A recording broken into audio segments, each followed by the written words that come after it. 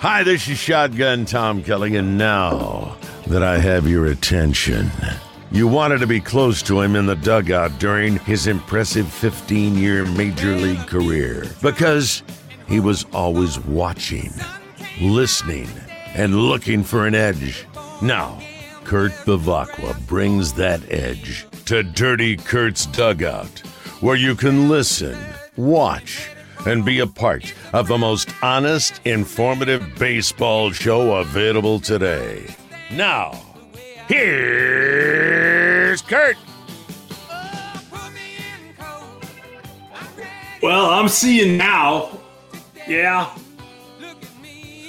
Welcome to Dirty Kurt's Dugout, which is having technical difficulties on my side. I was so excited about today's show. I couldn't wait to get together with you on this show today because of the obvious reason that there's such a big game that's going to go on up in San Francisco tonight against the Dodgers and San Francisco Giants, and everything that's happened in the game, all the stuff that's happened just in the last few hours. I mean, there's some crazy stuff going on. It's really good. I mean, it's really good. And I can't hear anybody. I can't hear my producer, Joe. I can't hear my technical and engineer guy, Alan. I'm not going to be able to hear, although I'll be able to read your guys' comments. So I still want you involved. So let's get on this thing. Come in at any time and make a comment. You don't even have to disagree with something that I say, because most people don't come on and make a comment if they agree with what I say, although some of you do. But again, welcome to Dirty Kurt's Dugout, show number 7, my favorite number. You know why? And I want a special thanks out there to not only my guys, but also Hacienda Casablanca out in El Cajon, California. Alpine is actually your first stop coming west on 8, but El Cajon's next. I mean, there might be some little stops in between, but city-wise, metropolis-wise, El Cajon. That's where I lived when I first moved to San Diego. And, you know, I mentioned to you about the crazy things happening, but don't forget, we're going to have a watch party. I know we're trying to coordinate with Cindy and Tony over at Hacienda Casablanca, along with producer Joe, and we're trying to pick the best dates for it. And it looks like we might do something in line with the first couple of games of the World Series. So get in the mood. It doesn't matter who's playing. It really doesn't. I think it's going to be a West Coast team. And I think, especially with what the Los Angeles Dodgers pulled today, it's going to be the San Francisco Giants.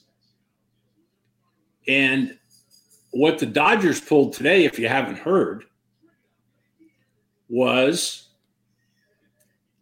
an analytical, I'm trying to think of the right word, and there's so many that come to mind, I'm not even going to throw out any. They came up with a change. And instead of Julio Urias pitching in tonight's game, yeah, that is the same pitcher that won 20 games. You know how hard it is to win 20 games nowadays?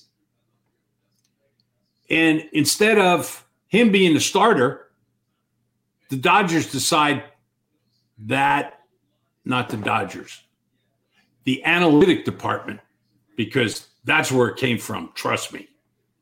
There's no one individual. Dave Roberts did not make this decision to start Corey Knebel over Urias. Didn't happen. It was all analytics. They put all the names into the computer. They looked at it, and they probably go, you know, the Giants hit a little better against left-handers than they do right-handers. So let's upset the apple cart. Now, this might have been set up for a couple of days, for all we know.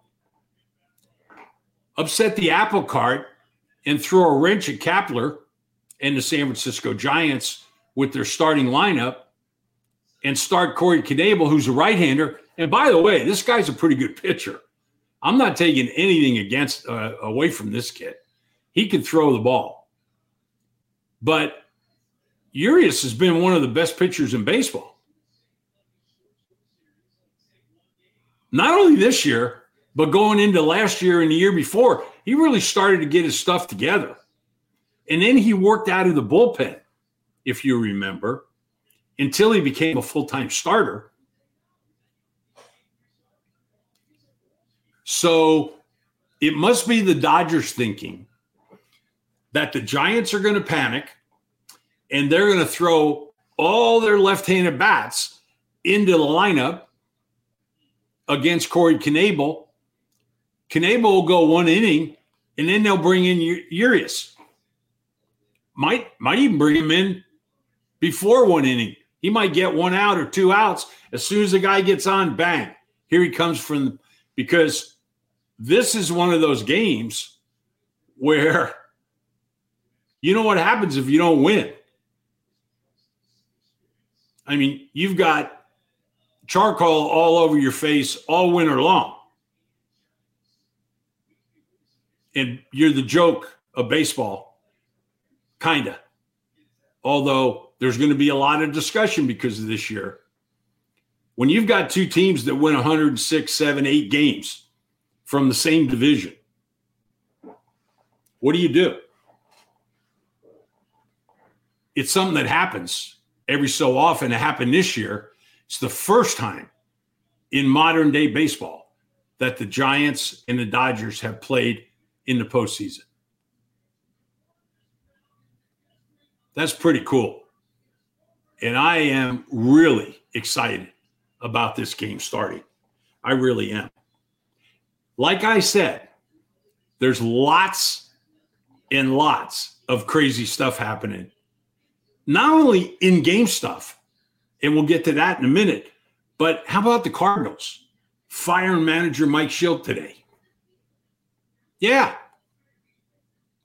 that Cardinal manager, the guy that brought him to the postseason last year, or a wild card spot last year, and the Padres beat him. Psychological differences. I don't know what the hell that means.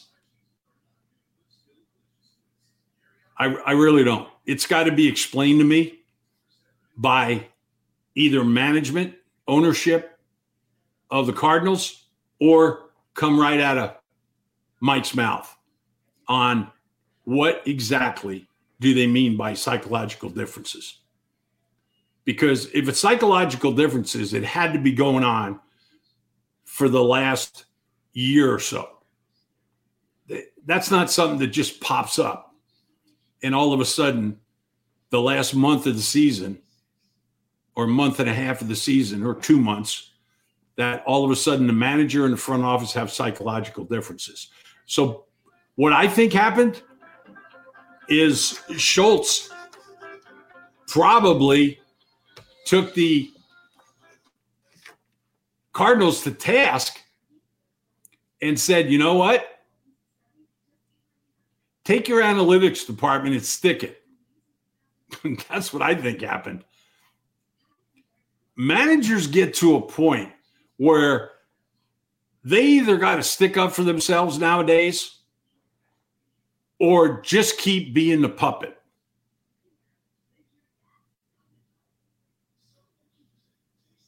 I think Mike got tired of being the puppet. And they probably had some meetings about things that were going on during the playoffs, during the wild card game, the last week or two of the season. I don't know what these guys could say about how good that ball club played. I mean, come on.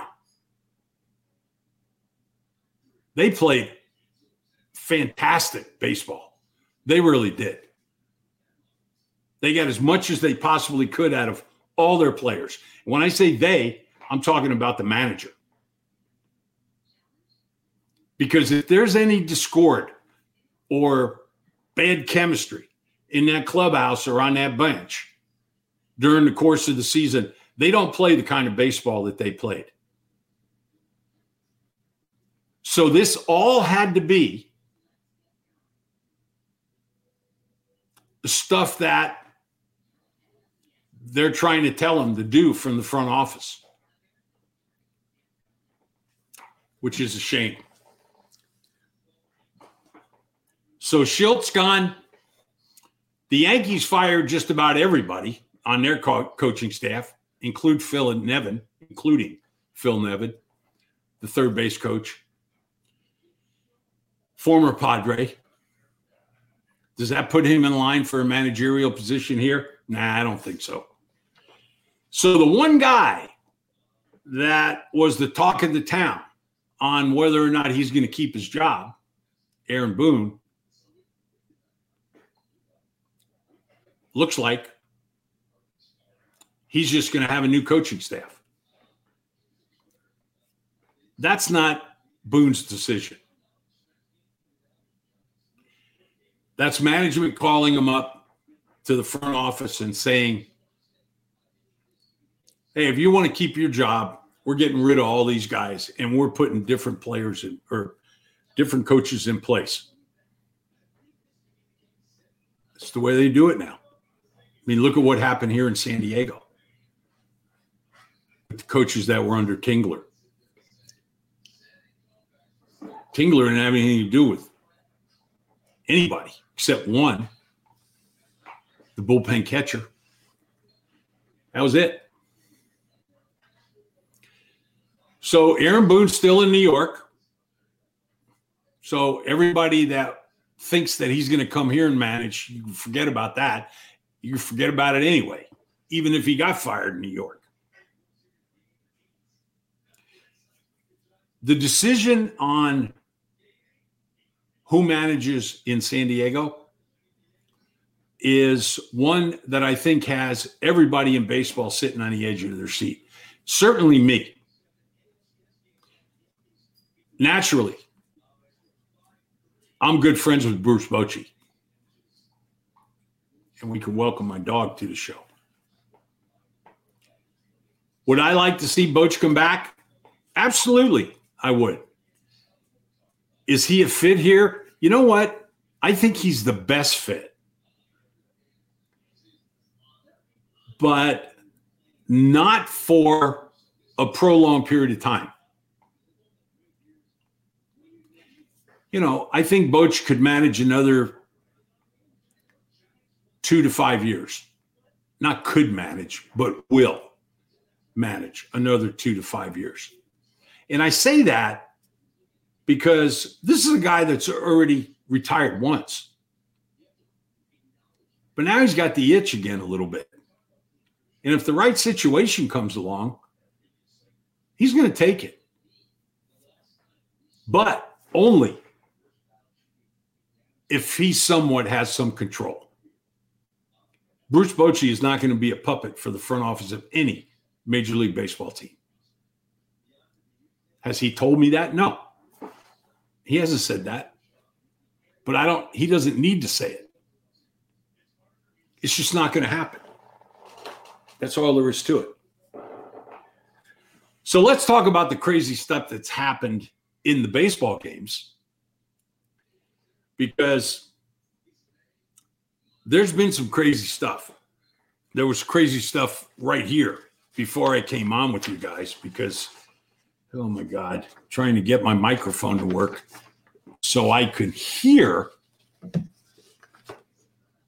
people that I need to hear is important. And for some reason, every week I've got to make adjustments when I come on. Yeah, get smarter. Yeah, I agree. Okay. What did you think the other night in Boston when the Rays were there in the 13th inning? Kevin Kiermaier hits a ball that short hops the right center field wall, and Renfroe is on his high horse to get the ball back in. It bounces off the wall, hits him. He wasn't expecting it to bounce off that hard, and it did, and he kind of jumped up. And I don't think he hit it. I don't think it was purposely. And if it was, he was really smart. But the ball deflected off of the player and went over the fence.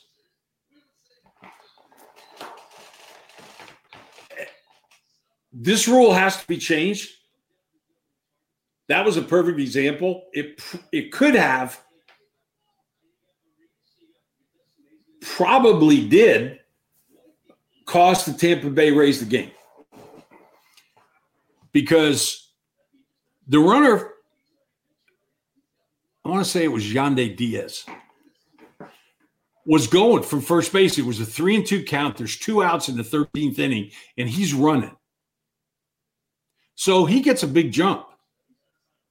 Hit the first move to the plate that the pitcher makes. He's running. Not worried about stealing a base or anything like that. He's going. It's 3-2. There's 2 outs. You're taught as a base runner to go as soon as the pitcher makes a move. Kiermaier hits the ball, a rocket, to right center field. He scores easily. Easily. Kiermaier has a triple, a stand-up triple. If the ball doesn't deflect over the fence, but it did. The umpires have no choice. It's the rule. It's a ground rule double. If a player doesn't intentionally deflect the ball, like if you're waiting for the ball to come down and you know that runner's going to score, and let's say the game's on the line. Let's say it's the Red Sox that this happened to. And somebody on the Red Sox hit it, and it's their half of the inning, and if that run scores, they walk it off. Well, if I'm the outfielder, I'm going to swat the ball over the fence. If you're smart. And now that all cameras are on this, people will probably start thinking about doing that. At least if they're smart, they will. So I'm swatting the ball over the fence. If the umpire calls it on me, so what? The runner's going to score anyway. But if for some reason they all get together and rule that he didn't do it on purpose, he was trying to grab the ball and get the relay back in as fast as he possibly could. That's what the umpires are going to go to the other manager and explain. That manager is going to get thrown out of the game. So something has to be done here with this rule. Even though what I just talked about was a little bit of an extreme, Diaz scores easily from first base on Kiermaier's ground rule double. Or double, let's say. Let's say he doesn't even get a triple because he didn't need to. It's the go-ahead run. The game is tied 4-4. I think that could have cost the Tampa Bay Rays the series. So that's a rule that's got to be changed. How about this one? Our boy Yasmani Grandal. This was so blatant to me. But evidently, the umpires didn't think so. So the Chicago White Sox are playing the Houston Astros. And it didn't matter because the Astros are going to kick their ass anyway. And I'll get to that in a minute on why. But I lost my paper on why. So, oh, there it is. Good. Oh, Yasmani Grandal hits a ground ball with a runner on third base. You got to give him credit. I mean, you really do. He's a pretty smart guy to have done this.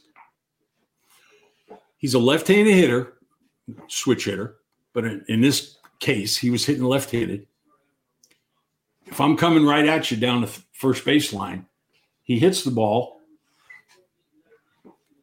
and he veers at least a foot and a half into the infield grass. He's not in the 45-foot lane yet, but he veers so that he is almost between, and when I say almost,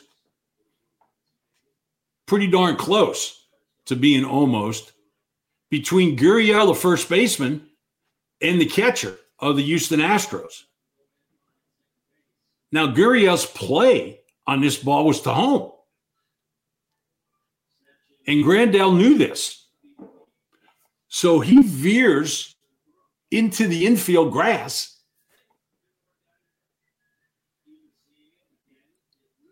And he allows Gurriel's throw to hit his shoulder, hit his arm. It just grazed it. But it grazed it enough to where the throw went by the catcher. The catcher turns around right away to the umpire and points that ball hit him. Another situation, if you remember Reggie Jackson back in the day, he did the same thing and got away with it. Well, it happened again.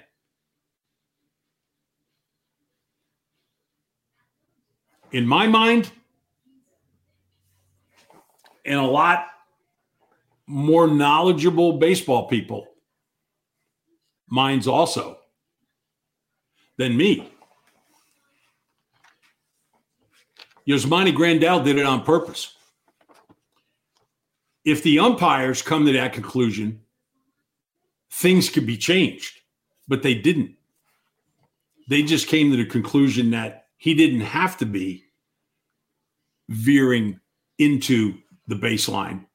He could be this far outside of it, which he was. A crazy distance outside of it. But he still had time to go back and get into the 45-foot lane. Have to be, if a ball hits you, let's say from the catcher on a called third strike, if you're not in that lane by the time you get 45 feet from first, they can call you out. It's crazy that they let this go by. But that's another crazy thing that happened. And then probably one of the craziest, the play that Luis Urias made. You remember him. I'm throwing all these names out here. It's all guys that played for the Padres, except for Kiermaier. So there's a pop-up, and Urias is playing third base. The Milwaukee Brewer and the Atlanta Brave game. And one of the Atlanta Braves hit a pop-up. The catcher goes back towards the screen, over towards the dugout, and the ball ricochets off his glove. Urias, you remember Pete Rose doing this with Bob Boone. If you remember, Bob Boone went to catch a pop-up, and the ball deflected off his glove, and Pete caught it. Almost the same thing here, except Pete caught it, well into the air. Urias had to really reach, almost dive for the ball, and caught it in the webbing of his glove. We thought. Until we saw the replay. And it was obvious on the replay that the ball hit the dirt. The ball hit the dirt. So what happens? If you weren't watching, well, what happens? Nothing. It's a foul ball, right? The hitter gets to go back up to the plate and continue with whatever the count was on him. No. The original call was out. Seeing this play with the naked eye, I can see very clearly how the umpires could have called the hitter out because it looked like he caught the ball. In front of the glove, you can't make that type of a move on the ball and make it look like you scooped it.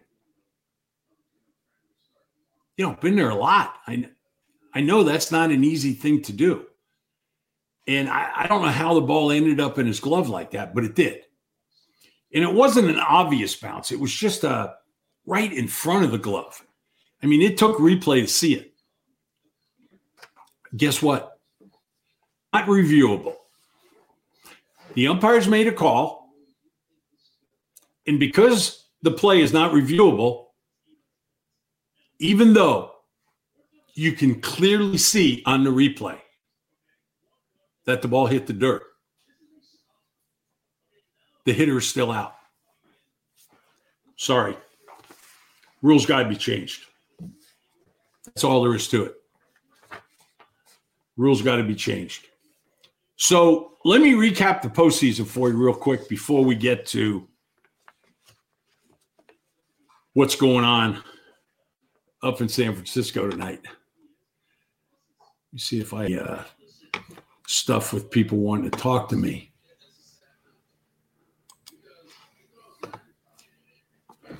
I see Kyle Lundy wrote in, the Cardinal manager being fired was a shocker. Oh, yeah. Yes, sirree. Terrence Morgan, who's a baseball aficionado, I'm going to give you my opinion on Corey Knebel starting in front of Urias in a couple of minutes. But let's put that on the back burner for a minute. I've got one guy that Darrell Lynn, the Padres should have been in the postseason. You know, I would love to agree with you, but they didn't deserve it. That's all there is to it. They didn't deserve it. St. Louis Cardinals deserved it. They won 17 games in a row at the end of the season.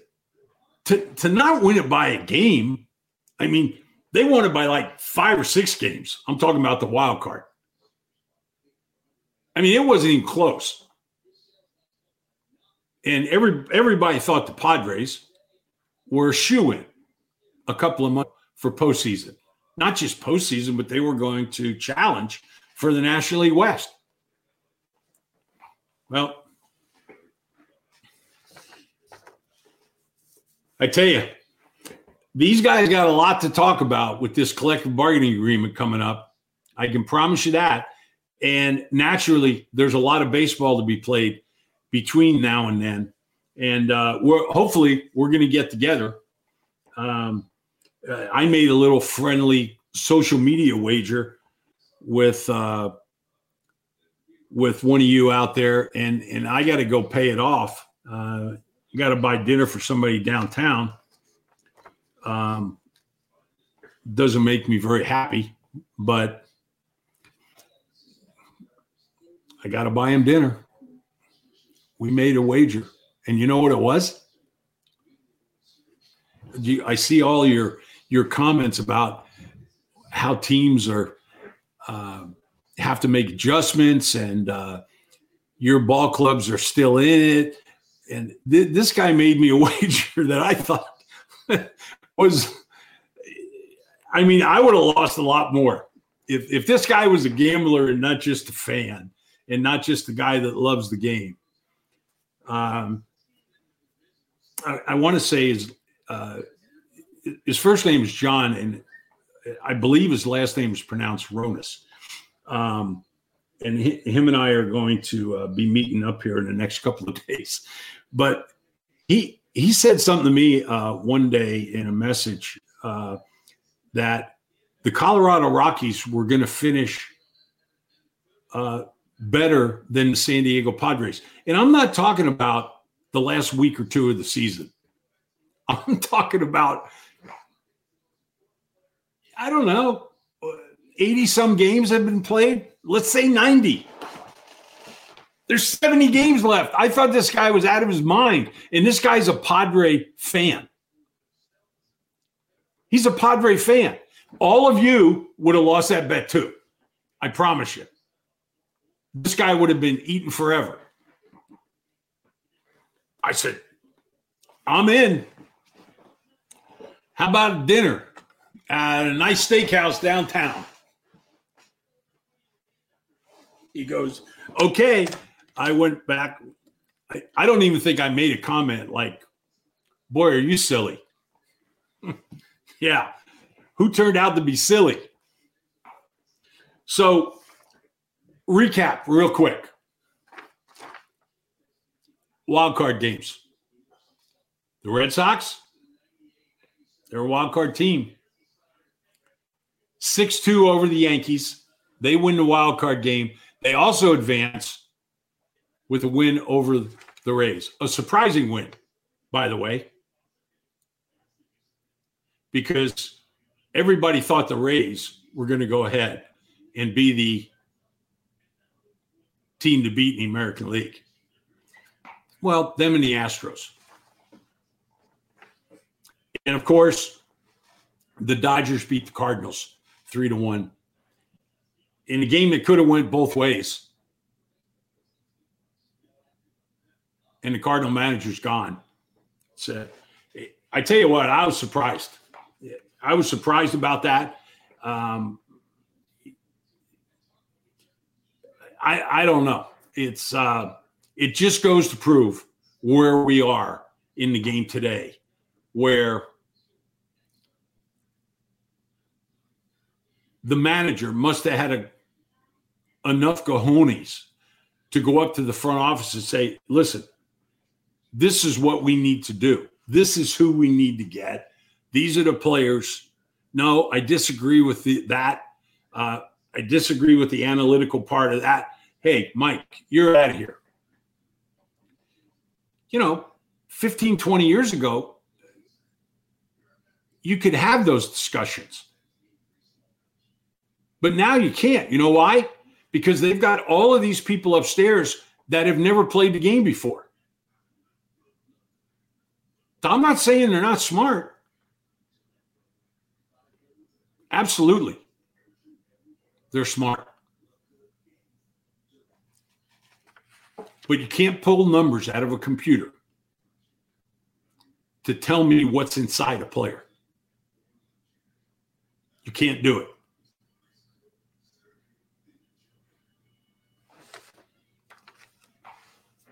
Windows doesn't scale desire and determination, and neither does Apple. You can't turn on your computer and tell me how much those guys, or that particular guy, wants to win a baseball game, and can he be in the moment, which makes tonight's game that much more interesting. Because I'm wondering if there are Dodger players who are going to take the field tonight wondering what the hell the front office is doing. Not that they don't like or trust Corey Knebel. Doesn't have anything to do with that. Corey Knebel's spot with the Dodgers has been in the bullpen. Yeah, maybe he started a game back in June. But Urias has been an unbelievable pitcher for the Los Angeles Dodgers. How do you sit this young man down and say, in the biggest game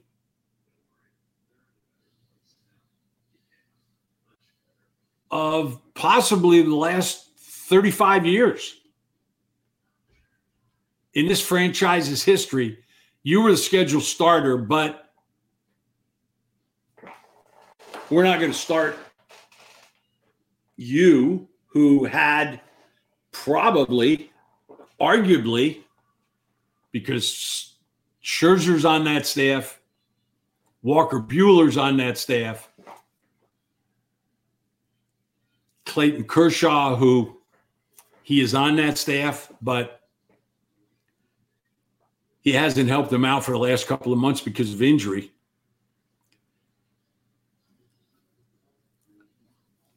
We're not going to start you because the computer says that you're not the guy to put out there. That is the only way, the only reason that Julio Urias is not starting tonight in San Francisco for the Dodgers is because of what the computer spit out, the information that the analytic department gave to baseball ops and said, this is going to put us in the best position to win.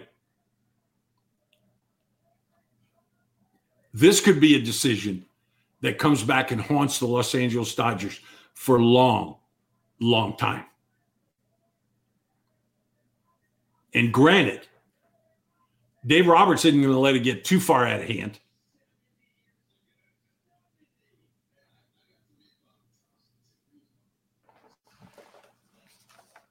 Knebel will be gone quick if a couple of guys get on.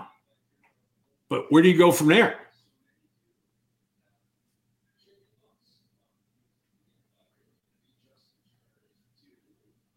Where do you go from there? It's going to be interesting to see. Or are the Dodgers even telling the truth about Urias?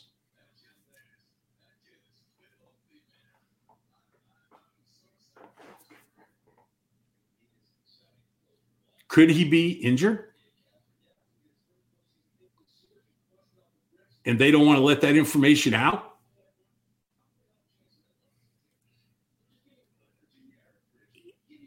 Not me. If I'm making that decision, I'm going to say, listen, he's got a little tightness. We're trying to work through it. Knebel's going to start this game instead of Urias. Instead of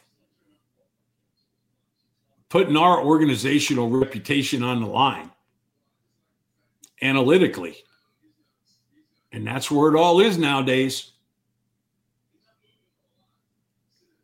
putting it on the line. Because if the San Francisco Giants get into that bullpen in the first inning and something stupid happens, which, have we seen it before? You bet we have. Oh, yeah. We've seen it before. Something crazy happens. They'll be living it down for a long, long, long, long time. So let's get back. I know I mentioned Yasmani Grandal earlier in that series. Houston, they win 3-1, just like the Red Sox did over the Rays, which shocked a lot of people, really. But the Renfroe play in right center field, the Karam, might have turned the tides on that series. I mean, really, that was a huge, huge momentum change. And the White Sox, bang, they scored 2 runs and walk it off in the next inning. It's over. I mean, it was definitely a downer for the Tampa Bay Rays. So Houston, wins the first couple of games in Houston in the style that they win games. They're knocking the ball around and swinging the bats well. They go back to Chicago, and the White Sox win the first game in Chicago, so they don't get swept in the series 3-0. They win it 12-6. And then it happens. Oh. Some kid by the name of Ryan Tepera gets in front of a camera and does the worst possible thing you can possibly do. He literally accused the Houston Astros of something fishy at their ballpark. In other words, accusing them of stealing signs again. He said they swung the bat awful different here than they did back home. They scored 6 runs. This guy is a numbnuts. And I would imagine Tony La Russa probably called him into his office and kicked him in the ass, because that's what I would have done if I'd have been the manager. And any one of the players that are leaders on the team called him over and put duct tape on his mouth, because that's the stupidest thing that you can possibly do. And what did he do?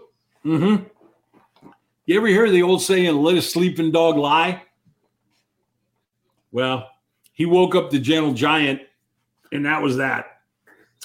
So they win the series.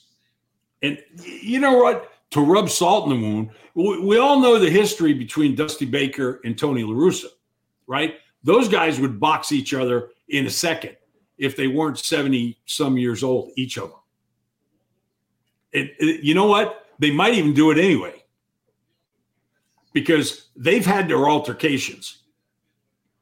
If there weren't players between them in the past, they would have duked it out on the field. And most of it is in reference to batters getting hit, which happens a lot.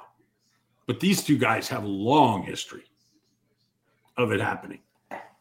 So to rub salt in the wound, the Astros are up 10-1. And what do? They nail Abreu. Chicago, the White Sox, one of their premier hitters. They nail him before the game's over. No, knowing that there's no retribution that's going to happen, at least this year. So they got all winter to steam on it. And you know what? They can deny that they hit him on purpose all winter. It's not going to make any difference because we all know. We all know the reason. It really wasn't the hitter getting hit by the pitcher. It was the manager telling the other manager, up yours. That's basically what it was. Okay. Before I close out, I gotta thank Hacienda Casablanca again. And keep in mind, the first game of the World Series is a possibility, but next Tuesday, playoff game is also a possibility. And like I said, I don't care who's playing. And I'm sure you don't either. It really doesn't matter to me. I mean, I'd like one of the National League West teams to be in it. But if the Atlanta Braves happen to play some good baseball,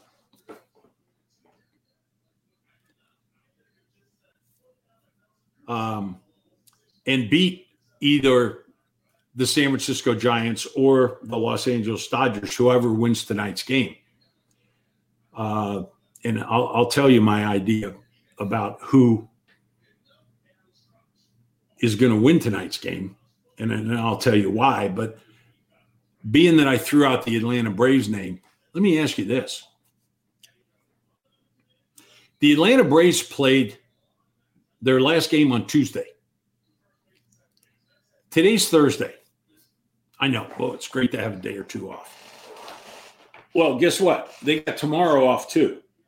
And think about this. Where are the Braves? Where are the Atlanta Braves right now? Think about it. All of you are probably saying they're at home, relaxing, having a home-cooked meal, getting ready for National League Championship Series. Kyle said resting. They're resting. They're on pins and needles, Kyle. You know why? They don't know where the hell they're going right now. And when are they going to get there? Certainly not Saturday. So they have to get there tomorrow. So are they going to fly early in the morning from Atlanta? Or are they going to leave it around noonish, get to the West Coast, 4.5, 5 hours later, knowing where they're going, because they certainly don't if they fly tonight.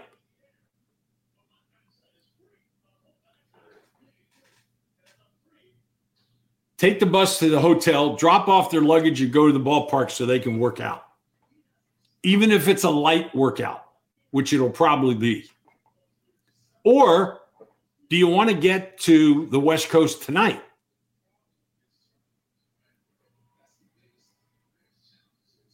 And have a resting night in a hotel and wake up in the city that you're going to play in on Friday instead of Saturday. These are all little things that a lot of people don't think about. Traveling from coast to coast is not an easy thing to do. So not only don't the Atlanta Braves have a ball club that's parallel with either the Giants or the Dodgers, but they've got this travel thing that they've got to think about. Because their travel secretary right now, I don't know what he's thinking about. He definitely has reservations in both places. You have to. Flight plan's going to LA, and it's also going to San Francisco. You know they have a charter flight. Families come in postseason games.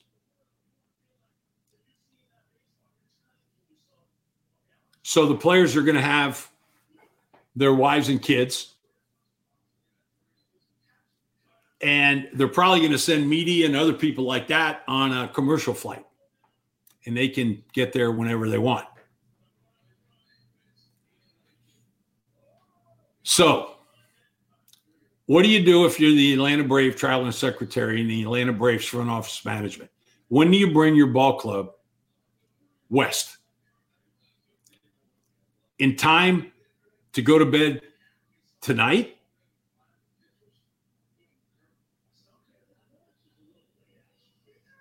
Can you get a full playing of the game on the airplane?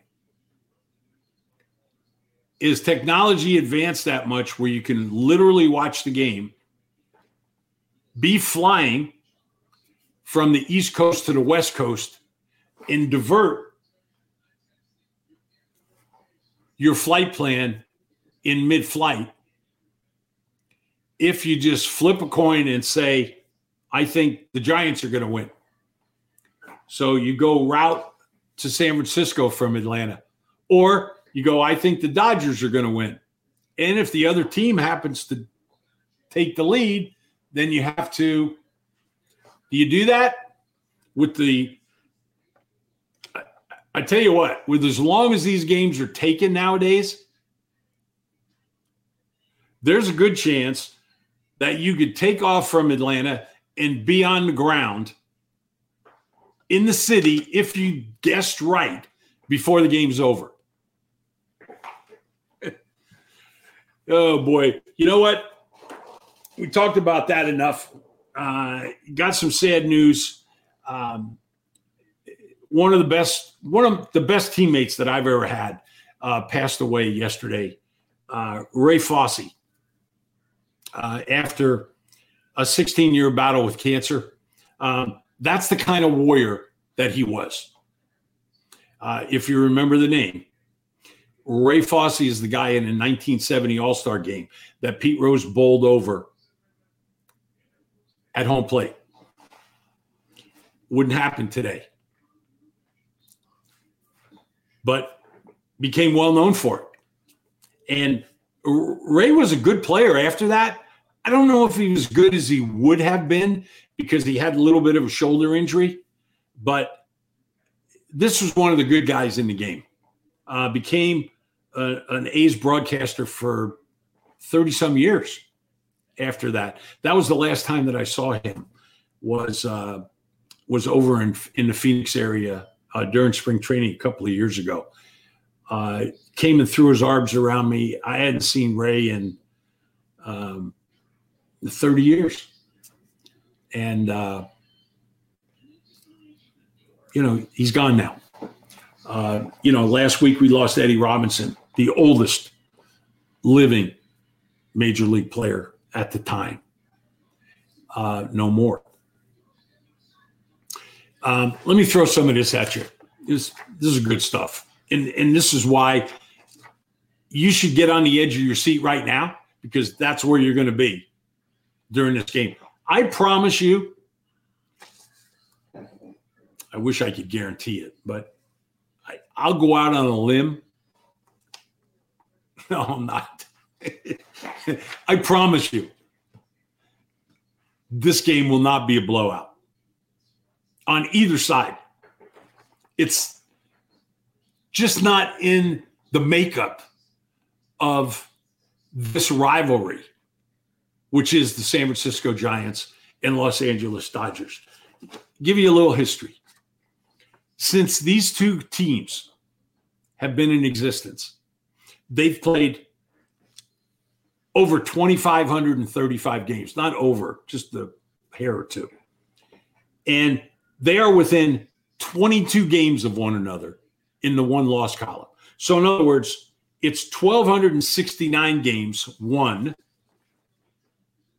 by the Giants and 1,247 games won by the Dodgers. That's in favor of the San Francisco Giants. And now, naturally, this was before 1957 when they came to the West Coast. This year, they're 10-9. Did you expect anything else? The series is tied at 2 games apiece. We've all seen how close the games are. The Dodgers have won 7 World Series titles and 25 National League pennants in 34 playoff appearances. And the San Francisco Giants have 8 World Series titles and 23 national pennants in 26 playoff appearances.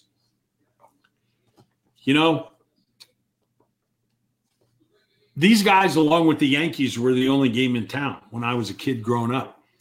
And after they left New York, because I remember my dad opening up the paper one morning and saying, the Dodgers and the Giants are leaving.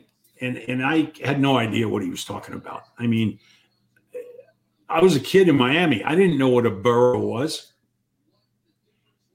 The borough of Brooklyn and the borough of Manhattan. I didn't know anything about that then. But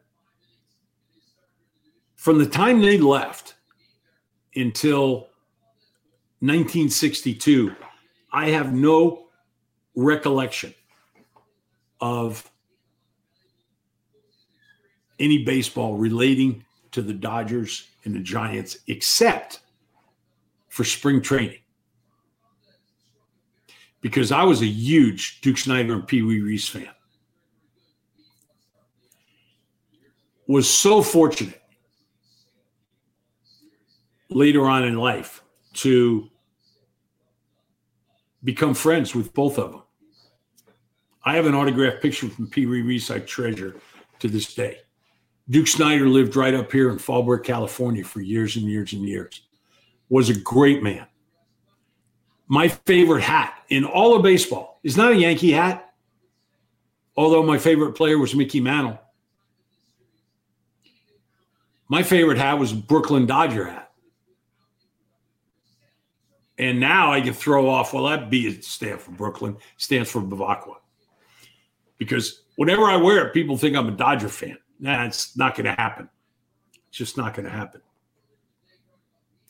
But I remember Game 7 of the 1962 World Series against the San Francisco Giants and the New York Yankees like it was yesterday. I swear to you, I remember it like it was yesterday. And in the ninth inning, when Stretch McCovey, who later became a good friend, and he played in my golf tournaments for charity. I played in his golf tournament up in the Bay Area for charity. He hit a vicious line drive off of Ralph Terry. And Bobby Richardson jumped as high as he possibly could in the air and somehow pulled this down, where 2 runs would have scored, and the Giants were probably going to go on and win the game. You know, when Walter O'Malley went up to Horace Stoneman and told him, let's go west so we can keep this rivalry going, tonight, Walter O'Malley and Horace Stoneman have to be looking down, and they were going, boy, we made such a great decision, even though it took a very long time for it to happen. And then the game gets changed. And instead of it being a manager's decision on who is best to start this game, who's got the intestinal fortitude to go out, and I'm not saying that Knebel doesn't. But I'm just saying I would bet a lot that Dave Roberts would rather have Julio Urias on the mound than Corey Knebel. And again, it's nothing against the players. It's all against a gut and how this kid has performed over the course of the 2021 baseball season. Giants win this game because of that move. And because of Logan Webb.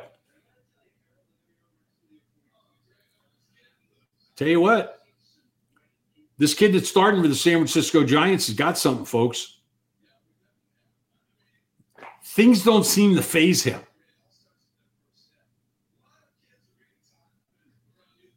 And we're going to find that out tonight because he's starting in front of a home crowd. Now the Dodgers pulled a quick one on him and starting Knebel instead of Urias so that it puts the Giant lineup in disarray, or at least they think so. The Giants are smart.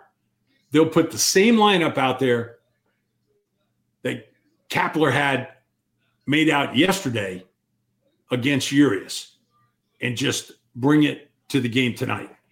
Because then the Dodgers can't go into the bullpen and get Urias for – I mean, if the Dodgers think that the Giants are going to overload their lineup with left-handed hitters, they're crazy. They're not that stupid. I mean, those guys up there are smart. They're as smart as you are in LA, believe it or not. So we're going to see what happens. I look for a great game. I want to thank you all for tuning in and watching Dirty Kurt's Dugout. We're going to be back next week. I want to thank Hacienda Casablanca, 700 North Johnson. If you're in the neighborhood, and keep in mind that we're going to be having this watch party. So join us. We're going to have a good time. We're going to give away some stuff. We did last time. I don't even remember what it was. We had half price. No, we were giving drinks away for home runs, and no home runs happened, or at least in the part of the game that we were doing that. So we're going to do all of that stuff. We'll get together with Cindy and Tony and work it all out. Trust me, we're going to have a good time. So join us. I'll let you know when it's going to happen. I'll give you plenty of time so that you can plan it and come over to 700 North Johnson in El Cajon and join us at Hacienda Casablanca. So I thank my producer, Joe, and also our technical guy, Alan. Without him, I don't know where I'd be, even though my microphone, I can't hear anything. But at least I can read all of your comments. Guys, I don't know who's going to be the manager of this San Diego ball club. I know I see a couple of comments there. I just looked up and noticed. What do you think of Mike Scioscia possibly being the next Padre manager? I'm going to cover a good part of the show next week on who should and shouldn't be the manager of the San Diego Padres. So I think we'll go away from that show having a pretty good idea, along with what's going on in the League Championship Series leading up to the World Series. So until next Thursday, this is Kurt Bevacqua saying goodbye, everybody, and boy, enjoy tonight because you're in for a treat. See you next time. Bye.